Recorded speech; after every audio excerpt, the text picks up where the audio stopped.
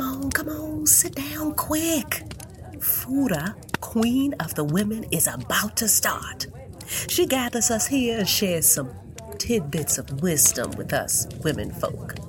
We love Fura, but she's not everybody's favorite lady. Here in ancient Sidama, men beat the ground in anger when they pass her grave. Women folk, gather closely and listen well.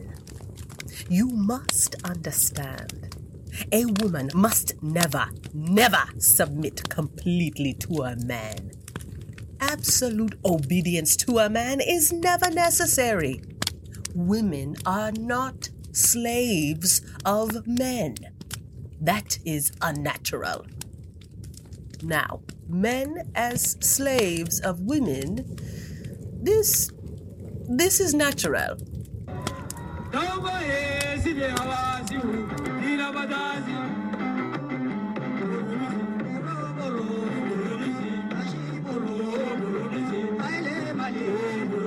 Fura was the first child of the first wife, a high position in ancient Sidama, present-day Ethiopia.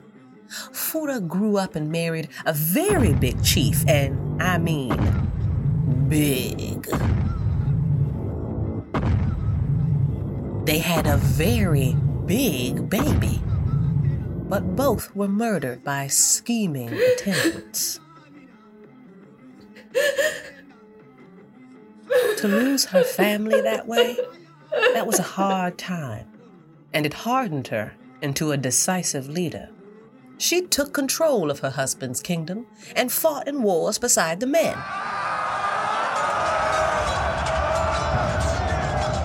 Men of Sidama, though the enemy is fierce, we are more fierce. Victory is ours, brothers. Show them our power. Charge! Men?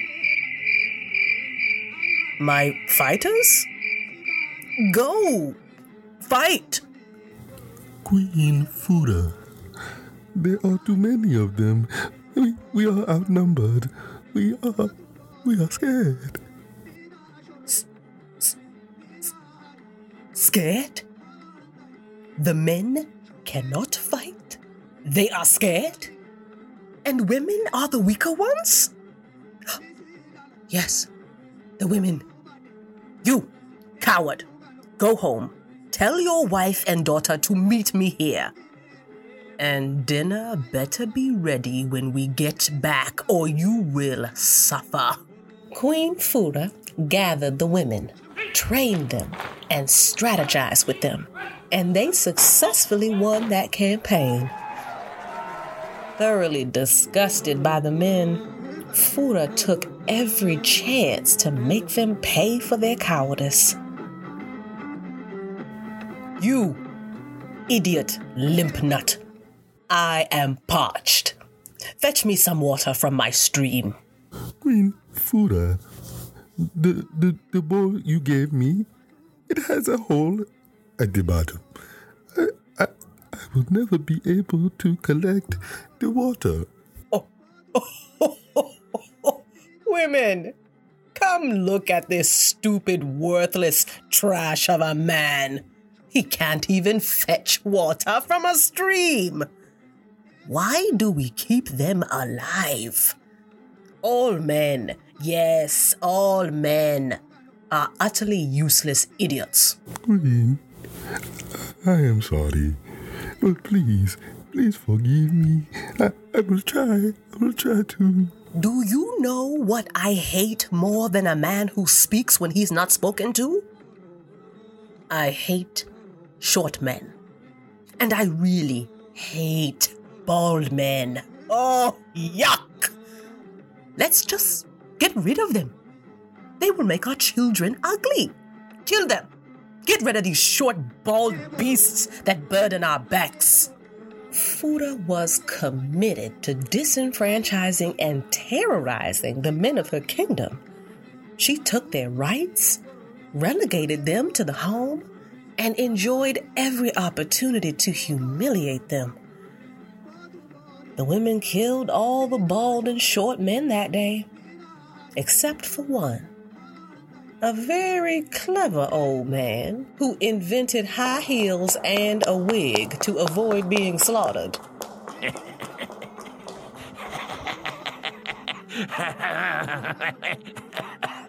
The clever old man managed to get away and became the secret leader of the men.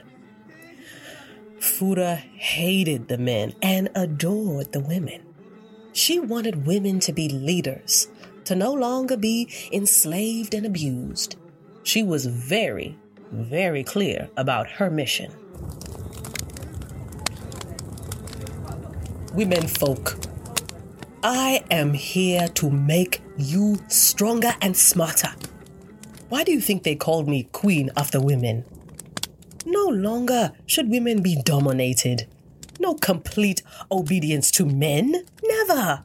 Now here is some practical advice. Always cover your private parts, ladies. Do not show it all, giving away peeks at your delightful gifts for free. Oh no, make them work for it. And always take care of your skin, hair, and nails. Beauty attracts power. When at war, do not campaign with men. They are weak, and they will cause you to be weak. Besides the fact that they are weak cowards, they are also distractions. Hey, stupid man. Go and build me a castle in the sky. Do it now. Little did Fura know, the men were planning a revolt against her. The Queen of the Women has gone mad. She always tells us to do impossible things, but tonight she said we must build her a castle in the sky. This is impossible. She only wants to humiliate us. She doesn't let men make any choices. All we can do is cook and clean. And my sewing skills are shameful. Look at what I did to my socks. Now this castle, she will surely kill us all. Man, calm yourselves.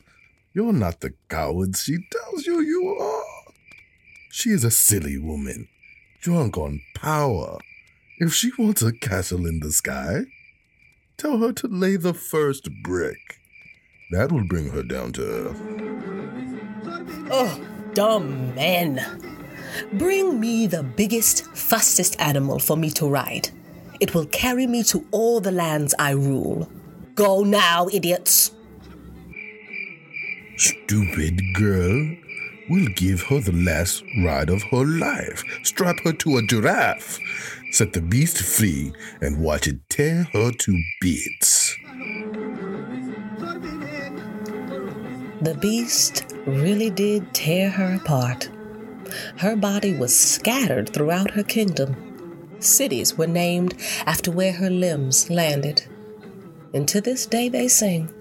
And to this day the men beat the ground with sticks when they passed her grave, while the women pour milk and sing praises to their queen.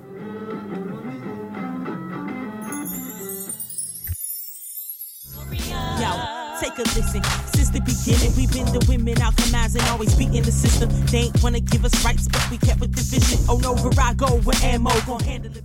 Brave people, gals, guys, and everybody in between. Have you checked in with your heart today? What's making you bloom today? Welcome to another episode of Vanguard of the Viragos, where we revisit the heroines of human history to learn from this hidden archive of treasures. I'm your hostess with the mostess, Chelsea D. I want to uplift that I am on the ancestral lands of the Nacotchtank, Anacostan, and Piscataway peoples. I want to uplift the hands and lives that have loved and cultivated this earth for longer than us.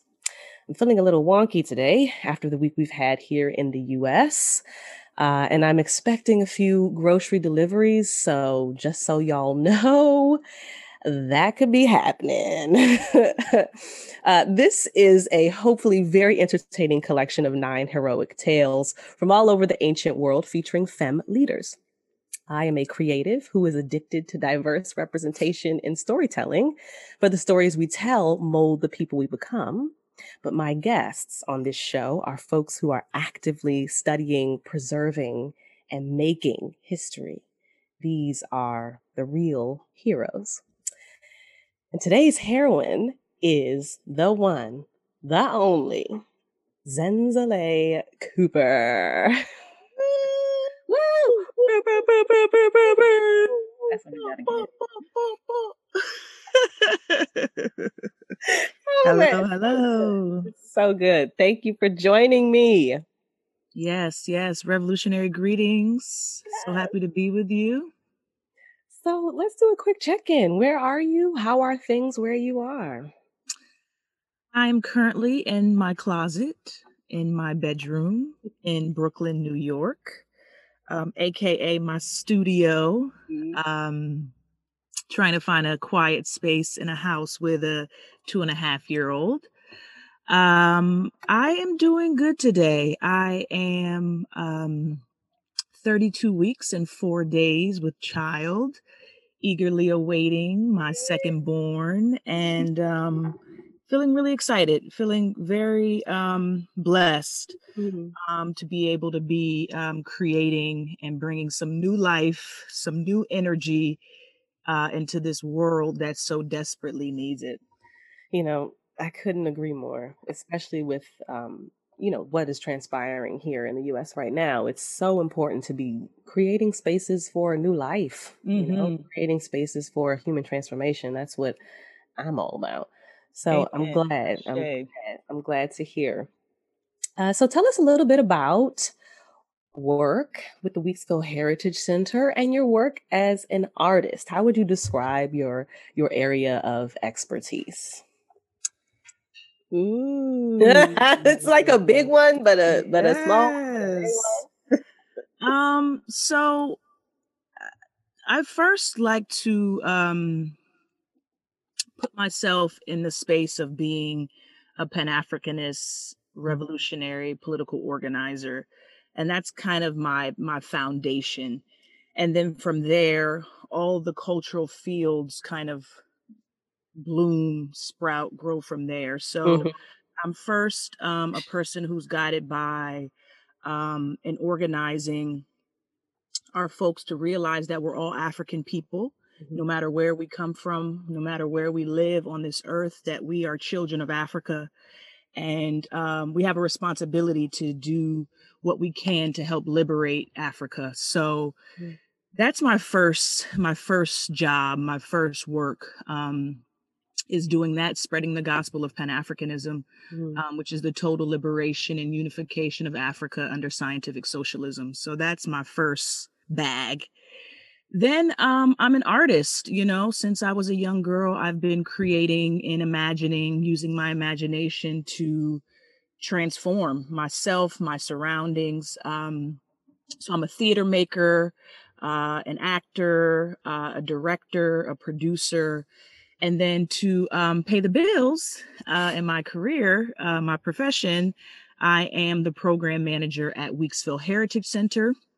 Weeksville Heritage Center is a historic site in a cultural museum, a cultural center here in Brooklyn, New York. And we've been charged by the ancestors to preserve 3 historic houses, the historic Hunter Fly Road houses, and to keep alive the memory of Weeksville, which was a 19th century free Black community. And one of my favorite places in Brooklyn.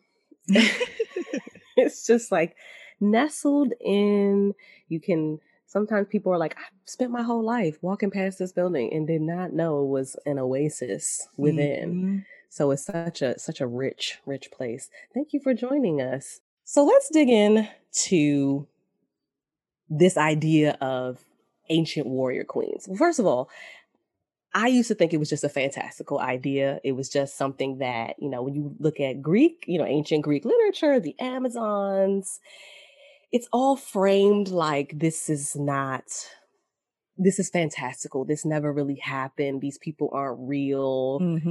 These are just a figment of our imagination, tra la la. Right. And then to start to look at archaeologists and scientists and historians who have been researching and preserving these histories, you start to learn that ancient warrior queens are real, and they had a lot of contribution to the ancient world, which I would think means they have a lot of contribution to today's society. Why warrior queens in your estimation?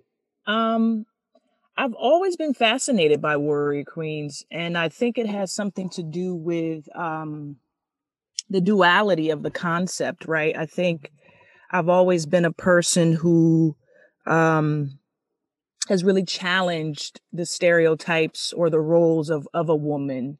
And I don't know if that's because my name means freedom, but I've always been a person who never felt completely feminine, right? And I think it's something I struggle with until I got to college and started learning about gender and all of these things. But I always felt like I had maybe more testosterone than most women. And so feeling a little maybe like imbalanced. But when I started to really like learn about this concept of warrior queens, and thinking about just like this role of women not being just one way, right? Like when you think of a queen, you maybe think of, feminine, sitting on the throne. And then, it's very clean, it's very graceful work. You're not getting your hands too dirty. And then when you think of warrior, you think of like bloodshed and, completely in your body, physical, warring, just the complete opposite. So when I started learning about warrior queens very young, thinking about like Queen Nzinga as an example, I was just like, wow, like you can be a queen and have all the femininity and the grace and the looks, the crown, the costume, all the beautiful things we love about, or I love about being a woman and femininity. But then you also can carry a spear and have a weapon and be on the battlefield and fight and be aggressive. So I just love the warrior queen because it shows us as women that we can have this duality, that we have this feminine side, we have this masculine side, and perhaps what we think is feminine may be masculine. And it just kind of challenges these conceptions of femininity, womanhood. And I think it brings more balance, I think, to who we really are. I think we're both, I want to be glamorous and I can cut you if need be, so, and defend, you know what I mean? So I think it really just to me was like, aha, a queen, a mother would be defending her own, her children, her family, her community. So I love it because it just challenges stereotypes, I think, that we have about what it means to the woman's role, the position of women. This makes me think a lot about like something I find myself thinking about with these stories is like there is violence and there is war and there is aggression and there is this. Sometimes I feel torn. I wonder, am I glorifying violence by retelling these tales of people who were engaged in this, or am I just presenting other options and ways of being? What are your thoughts on depictions of violence or description of violence in relation to these conversations around gender and particularly around femininity? Do you see there's a place for conversation about war and violence as we talk about gender? What are your thoughts on that? Yeah, I think it's tough because we're in America, and I think America it's so steeped in, it's so blood soaked, right? Like America is war, is violence. It's built on genocide and slavery, and we're just so inundated with violence. So it's already imbalanced if you live in America, And so I think, and then when you add in how Black life is depicted, African life is depicted, it's violent. Violence is always at the center because that's really at the center of the American ideology. But I think a part of us reclaiming and telling our own stories takes an act of decolonization. Like, we have to go on a process of ideological transformation, right? We talked about our work and our business is human transformation. And a part of that is changing our psyche, our ideology, our consciousness. And so I think a part of this balance that we're talking about of life, there's death. I'm starting to teach my son, like, we do our little African history lessons every day. And we learn about great heroes and heroines. And we start out with when they were born and when they died. And, my partner said to me the other day, like, oh, you're teaching him about death? And I've been reading him like these West African folk tales, and they include death. And I'm like, yeah, I think from very young, we need to understand that there's a balance to life, that everything that's born is going to die out, and that this isn't something that we need to be afraid of or we need to hide our kids from. It's a part of life. If we're going to properly tell these stories of warrior queens, we have to include the violence. We have to include the death. For me, I don't think we're glorifying it. I think that we are just trying to show an accurate picture of the experience. So I want to know, but what would you say haunts your work? What is guiding your work? The central question. It's really about the African personality. And working to excavate and learn what that is, and bring that forth, bring that back into the world. Because I think this idea of being African is a political choice. To say I'm an African in America, people often see that in a negative way. But it's really a positive affirmation of our origin and really where we come from and where things started. And I feel like in order for us to really recapture who we were, to get to who we are now, right? It's always developing. I think you got to start from your root. And if we're starting from slavery in America or slavery in Jamaica or some colonized experience, then we'll never really know the fullness, like you're saying, of who we were, what we did, how we related, what we wore, how we spoke. So I think a part of being a Pan-Africanist is this quest to recapture what the African personality is, so we can put that on the world stage. Because for many, many, many centuries, since the beginning of time, Africa played a part in world history and really played a leadership role. And I think the world needs that now. They need us. They need Africans. They need the African personality to come forward with all its fullness to show humanity. We need a more balanced conception of everything, of history, of humanity, of women.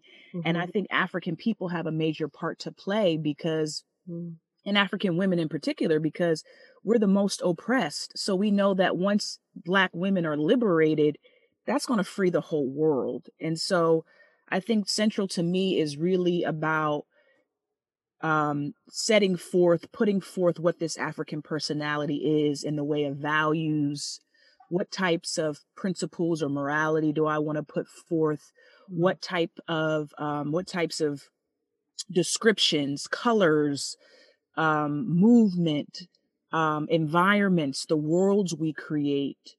It's really about defining and showing what an African personality is, as opposed to trying to be somebody else, but like really on a search to find, like, who am I really? And what is that unique quality about myself that I can offer to the world, as opposed to being a bad imitation? My dad would always say, is like, that's the worst thing you can be, is just like a bad imitation of somebody else. Like, who are you? Find out who you are.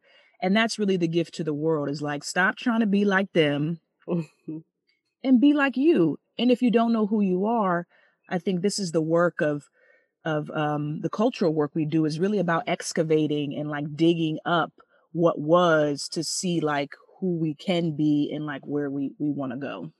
I mean, and that's um, such a beautiful segue, because I wanted to talk about the literal excavation of the site that became Weeksville, and that being a very community oriented process with Joan Maynard, who that area has been renamed, that street, right, has been renamed in her honor because of the work of community organizing the youth to excavate this history. I mean, can you talk a little bit about that process, that and how the youth were central to that process of excavating history, and why? Yeah, so that's why I really love Weeksville. I mean, I love it for so many reasons. I mean, it's just really revolutionary. I mean, from the time it started with James Weeks and these free Black people purchasing land to have political freedom, to create their own community in the midst of slavery. I mean, that's just like so badass. It's just so revolutionary. And then to think about how the community was rediscovered in the 60s, another point of revolution in America, led by Black people once again, going and digging up this history. And so, and then the fact that it was community led, right? It really just proves, I think, a point that at least in my work, the school of Pan-Africanism I come out of is one of the masses having the power, that history is made by the people, and it's made every day. It's not made by just one or two people.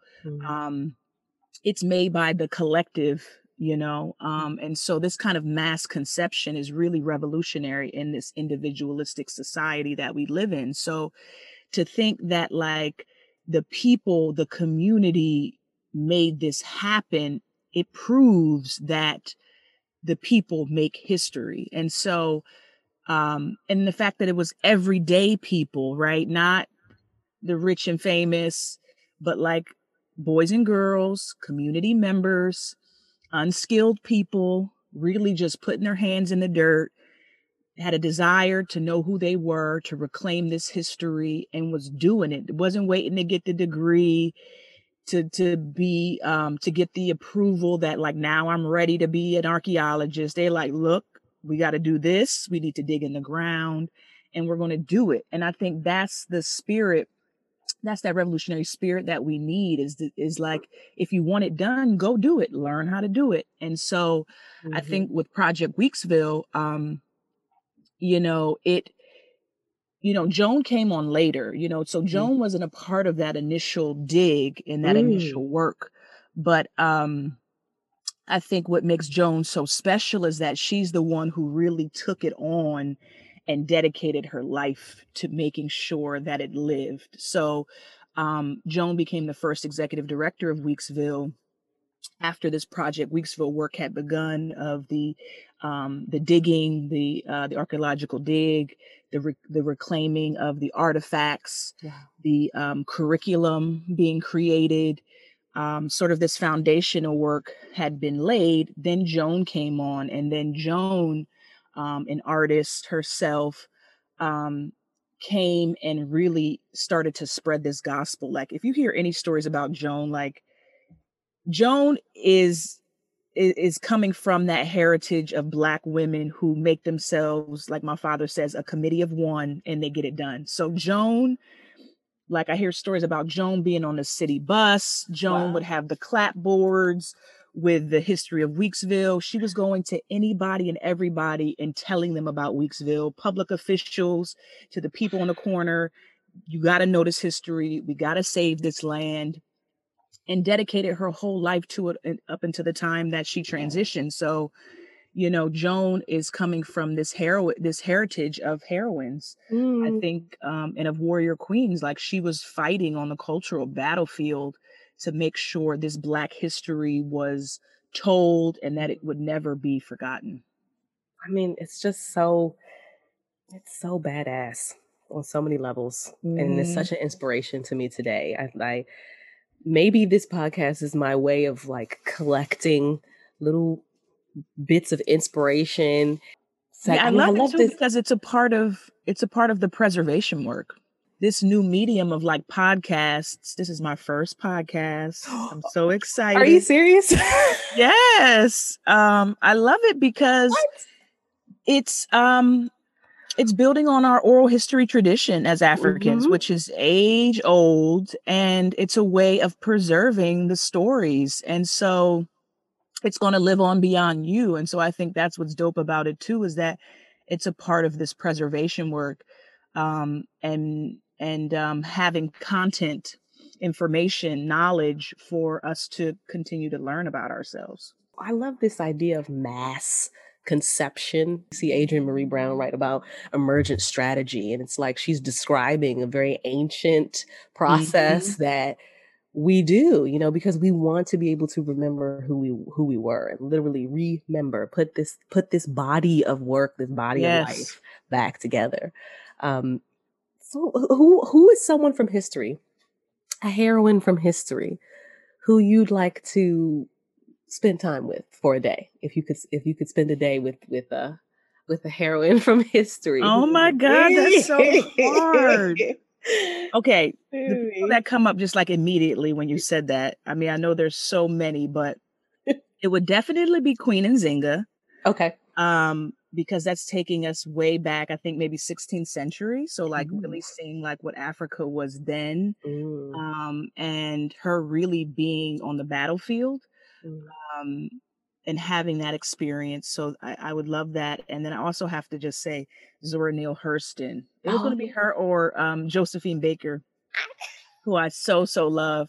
So I don't know. It's like a tie between the three of them because of the different experiences. Like Josephine, because of the glamour and just all that she That experienced, freedom. that freedom, exactly that freedom, Mm. unadulterated, just free, bare breasted, dancing, just free, and the glamour. I just love it. And then also her political side too, right? So I think Yep. that's I love that about her. And then Zora Neale, who is just like, she's just like badass. She's just like one of those sisters you want to have like a stiff drink with, smoke with, and just talk. She was getting dirty, traveling around in these different Mhm. communities and going into the And bush. really a cultural preservationist at a time when people were like, who cares about hoodoo? Who cares about voodoo? Who Exactly. cares about what these people in these geechees in the backwoods are doing? And she was like, this is precious. We have Yes. to, and she And was actually venturing. someone who really put archiving in my mind. I was like, oh, Exactly. as artists. And I just see us like walking through the mud to get to this little community or this I sister's know. house who's going to share with us this meal, or Oh, I love it. so I really loved like the work she was doing and her approach, which Yeah. was like you're saying, is like going into those places that people didn't think were valuable or worthy, and she saw them as these jewels, and she was just brave and badass, found the Mhm. people to support her work, Mhm. and was able once again to be free to do what she needed to do for us, Mhm. for the preservation of our culture. This is so deeply a love thing. So, Hmm. um, that's really beautiful. To kind of wrap us out, is there one thing that you want to say to the people? Is there like a warning or a question or something you want people to take with them as they go? hmm. I would say, I think it would have to be about women's liberation and Black women's liberation specifically. And I can't remember the quote right off the top of my head, but Sekou Touré, um, who was who's one of my ideological fathers, and the first president of Guinea, a Pan Africanist, talked about and who led the PDG, which was the mass party in Guinea to overthrow the French. Mhm. It was this whole conception of this mass conception he was trying to bring to the people, and really centering the people and empowering the people, that everything starts and begins with the people and their happiness in every aspect of society, every organ of society, every structure of society should be controlled by the people. And he has a quote, basically like, set free, the woman for the people, set free the man for the people. And this idea that, we're one and the same, men and women. I think this is often something we always confuse, is that like, we're one. And I think, but our position is different. And I'll say this, right? African women are the most oppressed people on this earth. And so when we free African women, we're going to free humanity. And so if you're a human being on this earth, you want to help free African women. So if you're a Black man, if you're a white man, if you're a white woman, if you're somewhere in between, your freedom is linked to our freedom. So it's suggested that everybody get on board with freeing the African women so that their freedom can come. Get on board is where I'm just going to live from now on. I want to thank you, Zanzale, for generously agreeing to speak with me today. I feel like I've really gotten some archival footage of some real brilliance to pass on to future generations, and whatever extraterrestrials pick these up on the radio waves or airwaves or wherever, wherever this goes. So thank you for contributing to human history. Thank you so much for inviting me and allowing me to share my experiences. I feel so honored to be considered as a heroine. And I wish you all the best as you move forward in this podcast. I think what you're doing is so valuable, so important, and so dope. So forward to the Warrior Queens. Onward, the Vanguard. Thank you. Thank you to everyone for listening to another episode of Vanguard of the Viragos with Chelsea D. This conversation and more resources will be on the audio podcast and website. This is a whole world, y'all, so check us out. Subscribe, the whole 9, and always remember, we are all on the vanguard of a changing time. Be the difference. Lead with love. Next generation manifested. Underground railroad, exit in the matrix. Follow me and I can introduce you to your greatness. Crown on, sword drawn, face front. I'm a warrior. Eyes open, I'm focused. Can't stop this warrior.